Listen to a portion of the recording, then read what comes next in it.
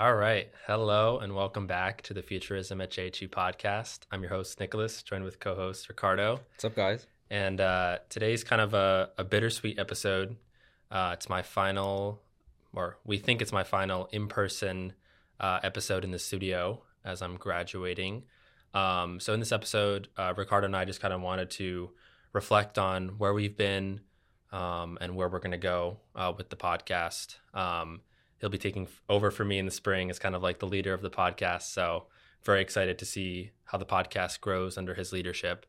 But yeah, I think it's been a really up and down, twist and turn journey.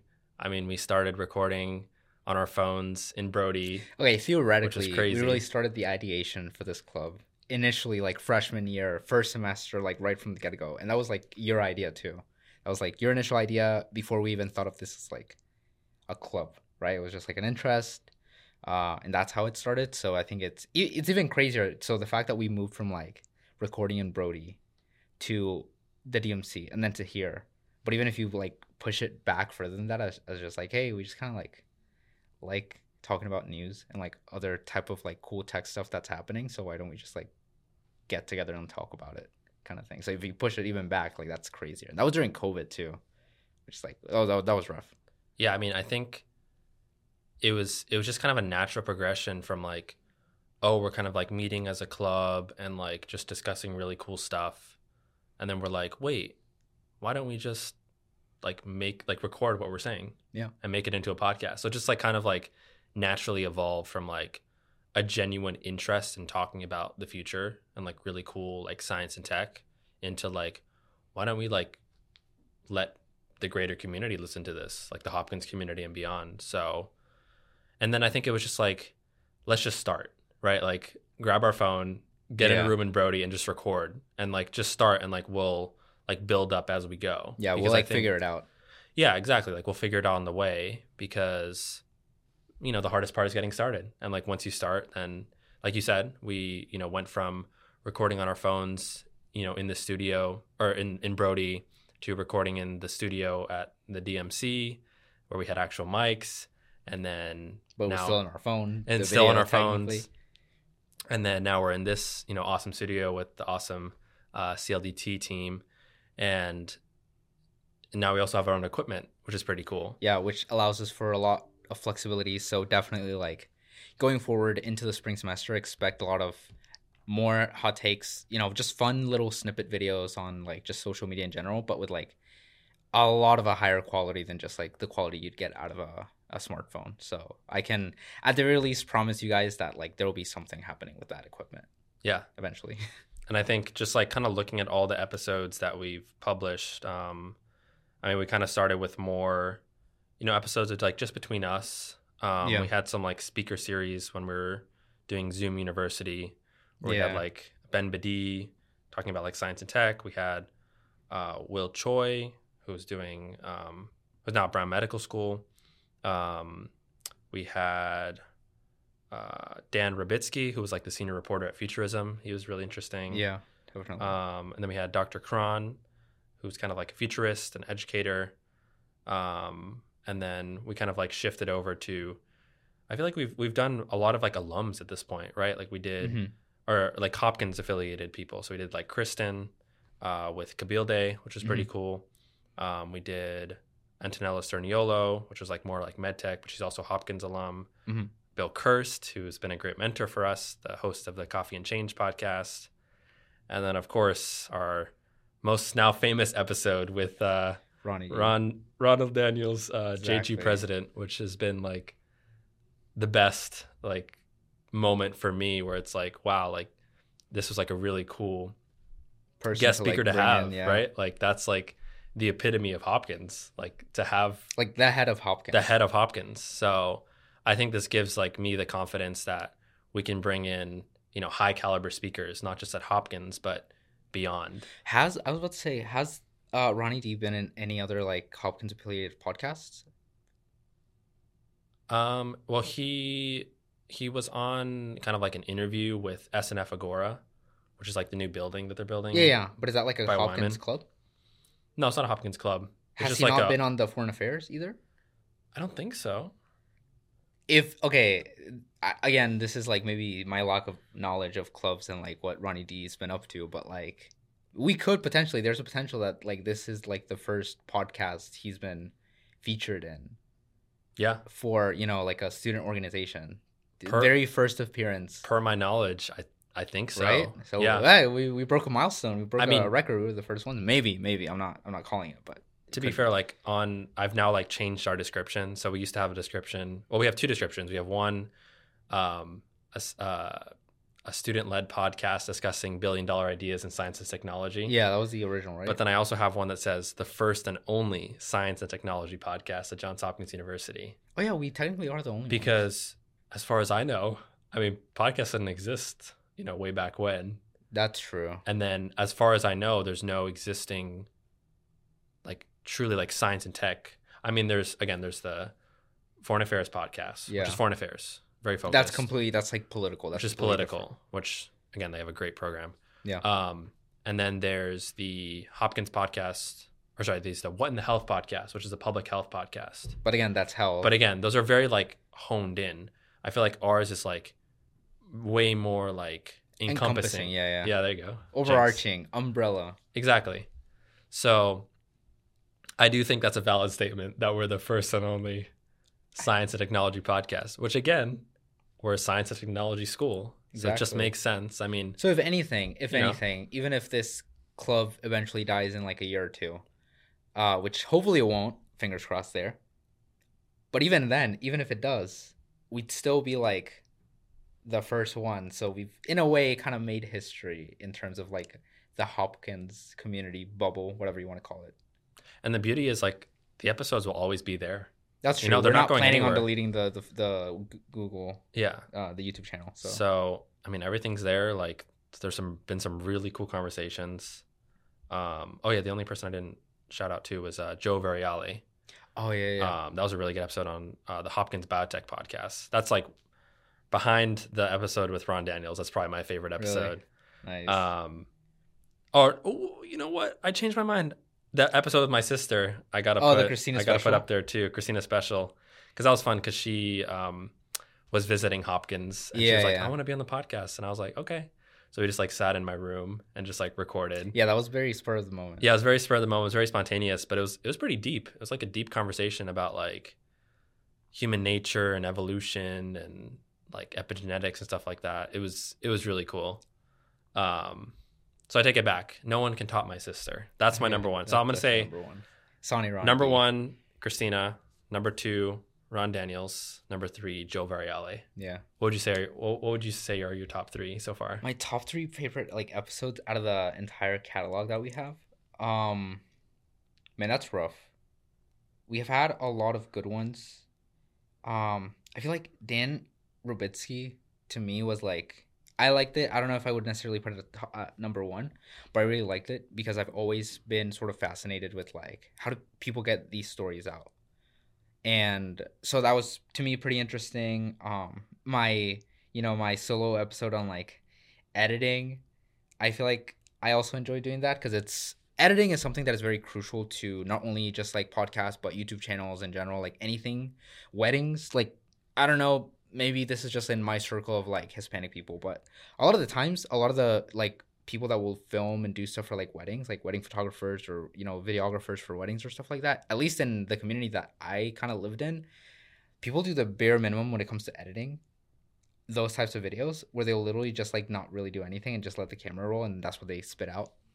But even within that section, like if you really go to like very professional wedding photographers and videographers or whatever, they'll edit it to make it look like a movie, which I think is really cool. So me being able to share that like passion for editing, some of the strategies that I use, some of the software that I use to hopefully like inspire people to just pick it up, even if you're just doing like a little school project and you're like, maybe like I could edit it to make it look a little bit better. That to me was really special. Probably the one on gaming because I love gaming. That was a fun one. So yeah, those would probably be like my top three contenders. Nice. So again, just purely based on topic, and if I was going to go ahead and like give someone as a featured speaker the prize, it would definitely be Dan Robitsky. Yeah, that was a great episode. So Yeah. I really like that. I think it'd be interesting to have like Dan and Ben and like all the people we had like a couple years ago come on again and see like what's changed, because I'm sure like what's a new perspective that you have? Yeah, like they have a Especially new perspective. with AI, because it's with AI and everything, because so much has changed in the last 2 years that it's like I'm sure they have different thoughts that have kind of evolved as things have evolved. Definitely, especially like if you're talking about education, if you're talking about for example, like Will Choi, when he was talking about like bioethics. Like bioethics is really important, right? But then now we've come across this new wave of AI. What are the ethics behind that? Even in correlation with like bioethics, like should AI be introduced into the biotechnology world? Is that a good thing? Is that a bad thing? Like how are these things changing things for us? So yeah, I feel like AI has always been a recurring theme. I mean, that was our number one most listened to Spotify episode, was our first episode on AI and neural networks. Yeah. So like I feel like it's always been in the backdrop like of almost all of our episodes. And then we have also talked a lot about education. And I think that comes from we're students, right? So we're kind of in the educational system. If we are able to like complain about any aspect of our education and hopefully like improve it upon by just talking about it, like we're gonna do it. Hopkins is good. You have a lot of challenging things, but at the same time, like those challenges again like provide some problems and unique problems as well. So there was, I think it was interesting very recently, and it was on Instagram. I think the Hopkins School of Public Health, or maybe Arts and Sciences account, like one of the two accounts on Instagram, released a video. I think it was called like Blue Jay Banter or something. I saw that. Yeah. Where they were asking people like, how are you feeling about finals and stuff? And I was very surprised that like whoever was editing that video and the fact that it was outputted to an official like big Hopkins Instagram account, they didn't sugarcoat it. Everybody was like, oh, like exams suck. They're so hard. I want to die. Like it's terrible. And I'm really glad that they didn't like paint this picture of like, oh my God, Hopkins is so great. And like, I love my exams. I'm having so much fun in classes. Cause like, that's not, it can be a reality, but I feel like for most people, it's not. Like a lot of people go through classes. It's hard. They're sure enjoying it, but at the same time, it's rough. It's rough. So in that way, I'm kind of glad that they kind of like didn't sugarcoat it and put it out there. I was like, yeah, people are struggling. It's final season. It's rough out here. But again, that's like a particular like problem that like maybe Hopkins has that other places don't. So even in that sense, like I think it's really interesting. Yeah, I think like Hopkins students aren't afraid to not sugarcoat like the reality of Hopkins. Yeah, it is a very intense institution. Like if you're considering coming here, like sure, come here, but like it's an elite university, so the level of strenuous things that you're gonna have to do can be pretty elite sometimes. So yeah, and I think on top of that, like the caliber of students here is also great. Like I think that's something you have to remember is like Hopkins is going to be a struggle no matter what. Yeah, right? Like it's very intense. It's very academic. It's very that's true. Kind of introverted. I would say. Okay, we can make it the joke that like economic students or like what's the other one, like public health students have it easier in terms of like workload. Like those are considered easier majors. But a lot of them tend to pick up like second majors and stuff. So even if the original like trajectory is easy, like they'll still pile on more work to make it harder. So again, goes to show you just the caliber of students that come here. Exactly. But I think like people think of Hopkins as this like competitive place. People always ask me that. They're like, oh, I'm interested in Hopkins, but I've heard it's like super cutthroat and competitive. Oh, it's not. Yeah, I would say like I don't know where they got the idea from. Like people get that like sense, but I think it's just a stereotype because I think so. Okay, I think it is competitive if you make it that way, right? Like if you treat it as a competition, but it can be. But with who? Well, who would you compete with? If you see everything as a competition, I mean, maybe some classes are curved, right? So in a sense, you are competing. I've never been in a class that was curved. Oh, my neuroscience classes, the vast majority have been curved. Yeah, but I never saw like that. Only a certain number of people get like A's. That type of curve. Yeah. So it's like that's the really top 10% get A+, the next 10%. And actually, they base it off of the top score. So like if the top score is a 95, then 95 is 100%. Interesting. Maybe, okay. I think I've had one class that was kind of like that. I think it was my stats class. Like statistics for life sciences, so province stats for life sciences, where the professor, but there was like an initial thing that he set up. He was like, there's going to be like a certain amount of A's or whatever, like above this grade, because over the years, like he's noted that like usually the top whatever percent gets above a certain percentage. So maybe, you know, that could be like a 90%, right? So he basically said, hey, like if you get a 90%, like you get an A, but I'm not going to count the amount of like people that get an A kind of thing. It's like based on previous years, I'm just like estimating that like, you know, whatever percentage of the class is going to end up getting an A if I set the A to be like a 90% average. So anybody that makes like a 90% average or above gets an A. Like, but you know, he's not going to count. So that's about the extent that I've had a class that had something to do with like with a curve. So that's pretty interesting. I've heard of classes curving up because, you know, we're all doing badly, but you know, that's about it. Like it's interesting. Maybe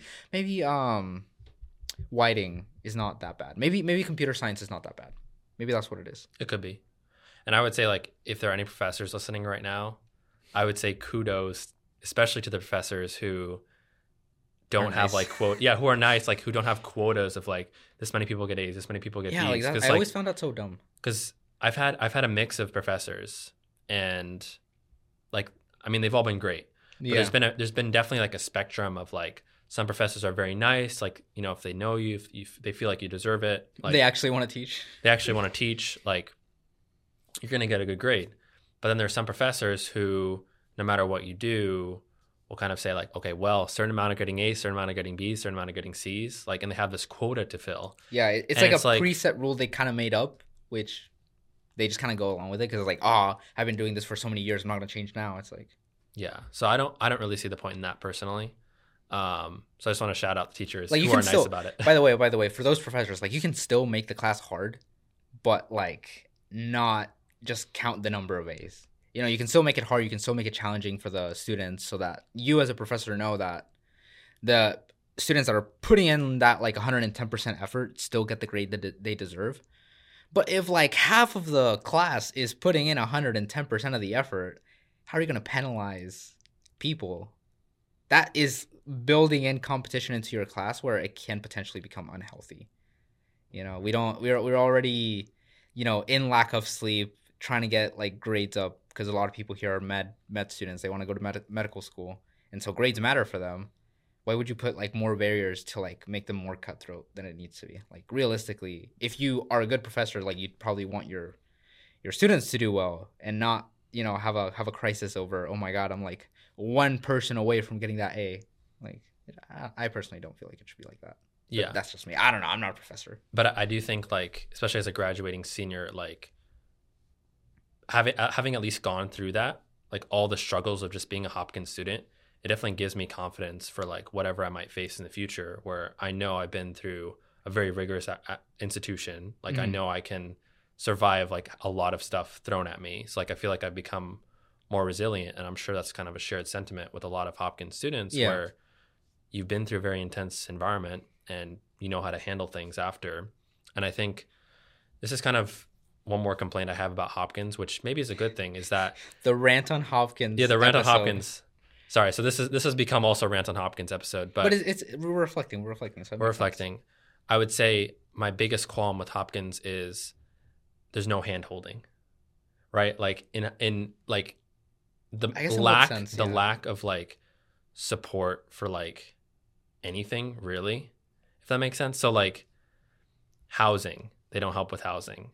Like, there's so many different things that I could talk about that they say there's stuff there, and there is stuff there, but like it's not very helpful. They're more like, here's a bunch of resources, like, good luck. Yeah. They're not like, we're gonna help you through this process. They hand you a pamphlet and they're basically just like, there's some information that might help you. Good luck. So I think, and again, this I think is an issue because I feel like there's so much administrative fluff at Hopkins. There's just like so much bureaucracy and red tape. It's like unbelievable. Like, even before I came to Hopkins, I was dealing with bureaucracy here because I took a class before matriculating prop stats. And I dealt with so much bureaucracy, like just even enrolling in that class. And I'm like, do you guys not want my money? Like, I'm paying for the class. So the amount of bureaucracy at Hopkins is insane. But I think that goes for any institution. But I think Hopkins in particular, the lack of like kind of like personalized support in general is kind of a double-edged thing, because on the one hand, yes, it makes it harder to like get through stuff at Hopkins, but at the same time, it also prepares you for the real world, because in the real world, people are holding your hands. Well, they can. There's some helpful people. It's not guaranteed. I think that's the qualm. That's just been my experience. That's like my personal qualm is like, I kind of wish there had been more personalized support, but at the same time, I've also like learned to do things that I wouldn't have otherwise. Like I guess what you would call like adulting, like being an adult, like survival skills, doing things on your own, surviving in the real world. So it's kind of like this double-edged thing where it's like, on the one hand, I wish there'd been more, but on the other hand, it's like, okay, at least I've learned a lot, how to do things, how to adult. Right. So it's kind of an interesting, juxtaposition. I guess you're kind of right in that sense. Like, you don't want so much hand holding that you're just kind of like stalling people's growth. I think that can be particularly bad. If somebody's just used to getting everything handed over, then it's really hard for them to grow from that, because once they lose it, like, their world is gone. Like, their reality is just shattered, which can happen, especially with like a lot of people that either are spoiled or have very overprotective parents. That's something that happens very often. Like the typical, I have very overprotective parents. Oh, I'm going off to college. Oh my God, my whole world is falling apart. I don't know what to do. Or, oh my God, I have so much freedom. I'm going to do so many bad things. And then you end up getting like hurt or injured or worse, right? Like, you've heard of stuff like that happening, right? Where people just don't know how to deal with themselves because they've never had to. But there's definitely still that people can definitely like fall through the cracks, which I think is also like a bad thing about not hand-holding anyone, because at some point you kind of like leave no room for there to be safety nets sometimes, which can be rough. So if, for example, I don't know, maybe in certain classes the professor doesn't really want to teach or isn't like a good lecturer, then you're having to rely on the TAs. And if the TAs aren't good lecturers either, because I will say a lot of TAs are handpicked by the professor as well, if they're not good lecturers either, or they're not able to communicate things effectively, which to a degree like TAs kind of are responsible for, or CAs are responsible for, then you're kind of doomed. Like, there have been so many times where I just had to like learn the content by myself and just kind of struggle with it, where I like, it didn't necessarily have to be that hard. It definitely did not have to be that hard, because like once you're getting into those safety nets of like, oh, I gotta go to office hours, I gotta talk to the TAs or whatever, and then they can't help you, it's like, oh man, oh, that sucks. You feel like you're the only one with the problem, and then you just kind of have to deal with it. Yeah. So, and I think like in terms of surviving Hopkins in general, one thing that I've noticed, so I'm currently a study consultant, which means I work with underclassmen, basically like mentoring them, helping them with like time management, managing their classes, exam prep, stuff like that. And I did study consulting, I think freshman year, maybe a little bit of sophomore year. So I've been on both ends. A study consultee. Yeah. So like, I had a study consultant freshman and maybe a little bit of sophomore year. And so I've been on both ends of it, of being a study consultee and being a study consultant. And I think, again, it's kind of a double-edged sword where I found the program incredibly helpful. Like when I was a study consultee, I found it super helpful because it was like someone was there for me. I could be held accountable. So I felt like I was being supported in that sense. Yeah. But at the same time, now being on the other side of it, I kind of see it as, yes, definitely it's helping students, but at the same time, it's filling in a gap that should be filled by a university, right? Like the reason the study consulting program exists is because of lack of support from the university, where its students are filling in the gap of being kind of like the mentors and like, academic support and personal support for students, which again, kind of a double-edged sword, because it's like, would you rather a student helping you, or would you rather like, an administrator or something helping you, or an advisor helping you?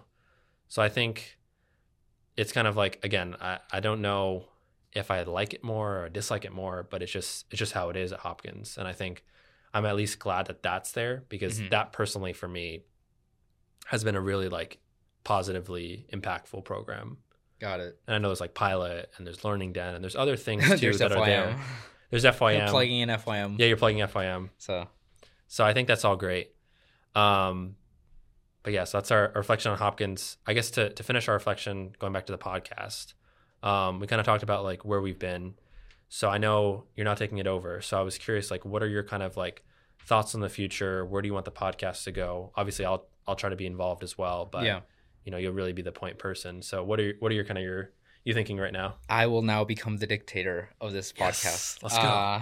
No, but I definitely want to do a lot more, especially because I feel like even though I've already done a lot for the podcast, like in me, there's so many like creative juices that just haven't come out. Like I want to do so much more. I want to be like so much more involved doing a lot of things. For example, like those drop-in videos where we do like hot takes and stuff. Like I want to be involved in that. Like I want to be able to just like go. One of the things that I've could be possible is just like we could just set up a random table somewhere in like Kaiser Quad and just like have a giant sign that just is like come speak about whatever, and then just have people drop in, you know? Oh yeah, like where people have those tables where it's like I'll debate about anything. Yeah, but I don't want to debate people. And then like come sit down, or like you could be like I'll talk about anything. Yeah, I like that. So something like that, something fun, something to like put again the Futurism Club name out there. But also just like it's a fun concept, right? So I want to ramp up that. I want to find more people that are like willing to take up like crucial roles within the club as well. And I want to encourage people to just like go have fun and just like, again, one of the reasons why I love this club so much as well is just that it gets the creative juices flowing. Otherwise, I probably wouldn't be doing a lot of things. CS, obviously, like there's some creativity in CS, but a lot of the times it's just like very monotone, just like doing your own thing, getting stuck in programs or finding a little bug there. But so I definitely want to ramp up production for the club, want to leave it in like greater hands, grow it a lot more, and be a lot more focused about the types of episodes and like how we're dealing with scheduling, stuff like that. So I know it's like a lot of administrative stuff, which is kind of boring for anyone like watching. Realistically, it's kind of boring. But yeah, that's sort of like the aim that I want to get to. Maybe being a little stricter about the club and like people actually doing stuff for the club. But aside from that, like I still want people to come out here, have fun, hopefully have more like student body people that just come here to talk. And I don't mean people that are like necessarily involved with the club, but hey, literally, and again, this is like an open invitation for anyone that's watching. If you ever want to talk about something, or maybe your lab is doing something cool that you think can revolutionize the world, or you just plain think that it's cool, or maybe you have an interest in cameras and you've seen innovation in cameras, or maybe whatever. Like if you ever want to come and just talk about it on the podcast, that's content for us. And I feel like it's really fun just getting to know people, where they're coming from, what they're doing, and what they're excited about. So I, again, as an open invitation, just like get more people from the general Hopkins population, because again, that was like one of the intents for the club, is just to have people, random people from Hopkins that just have cool things to say, to just come and say them in a spot where people can, be heard and have those thoughts be heard by the greater Hopkins population, or just like beyond that. So that's just my idea, my idealization for next semester. Hopefully we can do a lot of that next semester. Not holding myself up to like I have to do all that like 100%, but if I can do 70%, I'll be happy with that. Yeah, I think that's great. I think that definitely like is aligned with like the kind of the founding principle of the podcast, which was to kind of disseminate information throughout the community and like really be an open community, not just like a club or a podcast, but like creating a community around this, of like having conversations that are very important. And I think everything you just said is great. So I'm very excited to see where the podcast goes under your leadership. I officially pass the baton over to you. Congratulations. But yeah, it's been a pleasure. We've both been there since the beginning. Yeah. Since the podcast was a little tiny egg of an idea, and now Basically. It's this. So yeah, I'm really excited to, tune into the episodes and hopefully, join a couple myself. Yeah, but for sure. Yeah, hope you've enjoyed, this past, year or two of the Futurism podcast under, me and Ricardo. It's been a journey. I'll miss being here, but it's been a great journey. So with that, a bittersweet sign off, and hope you enjoy listening to Ricardo and the rest of the team in the spring. So with that, goodbye. All right. See you. Bye.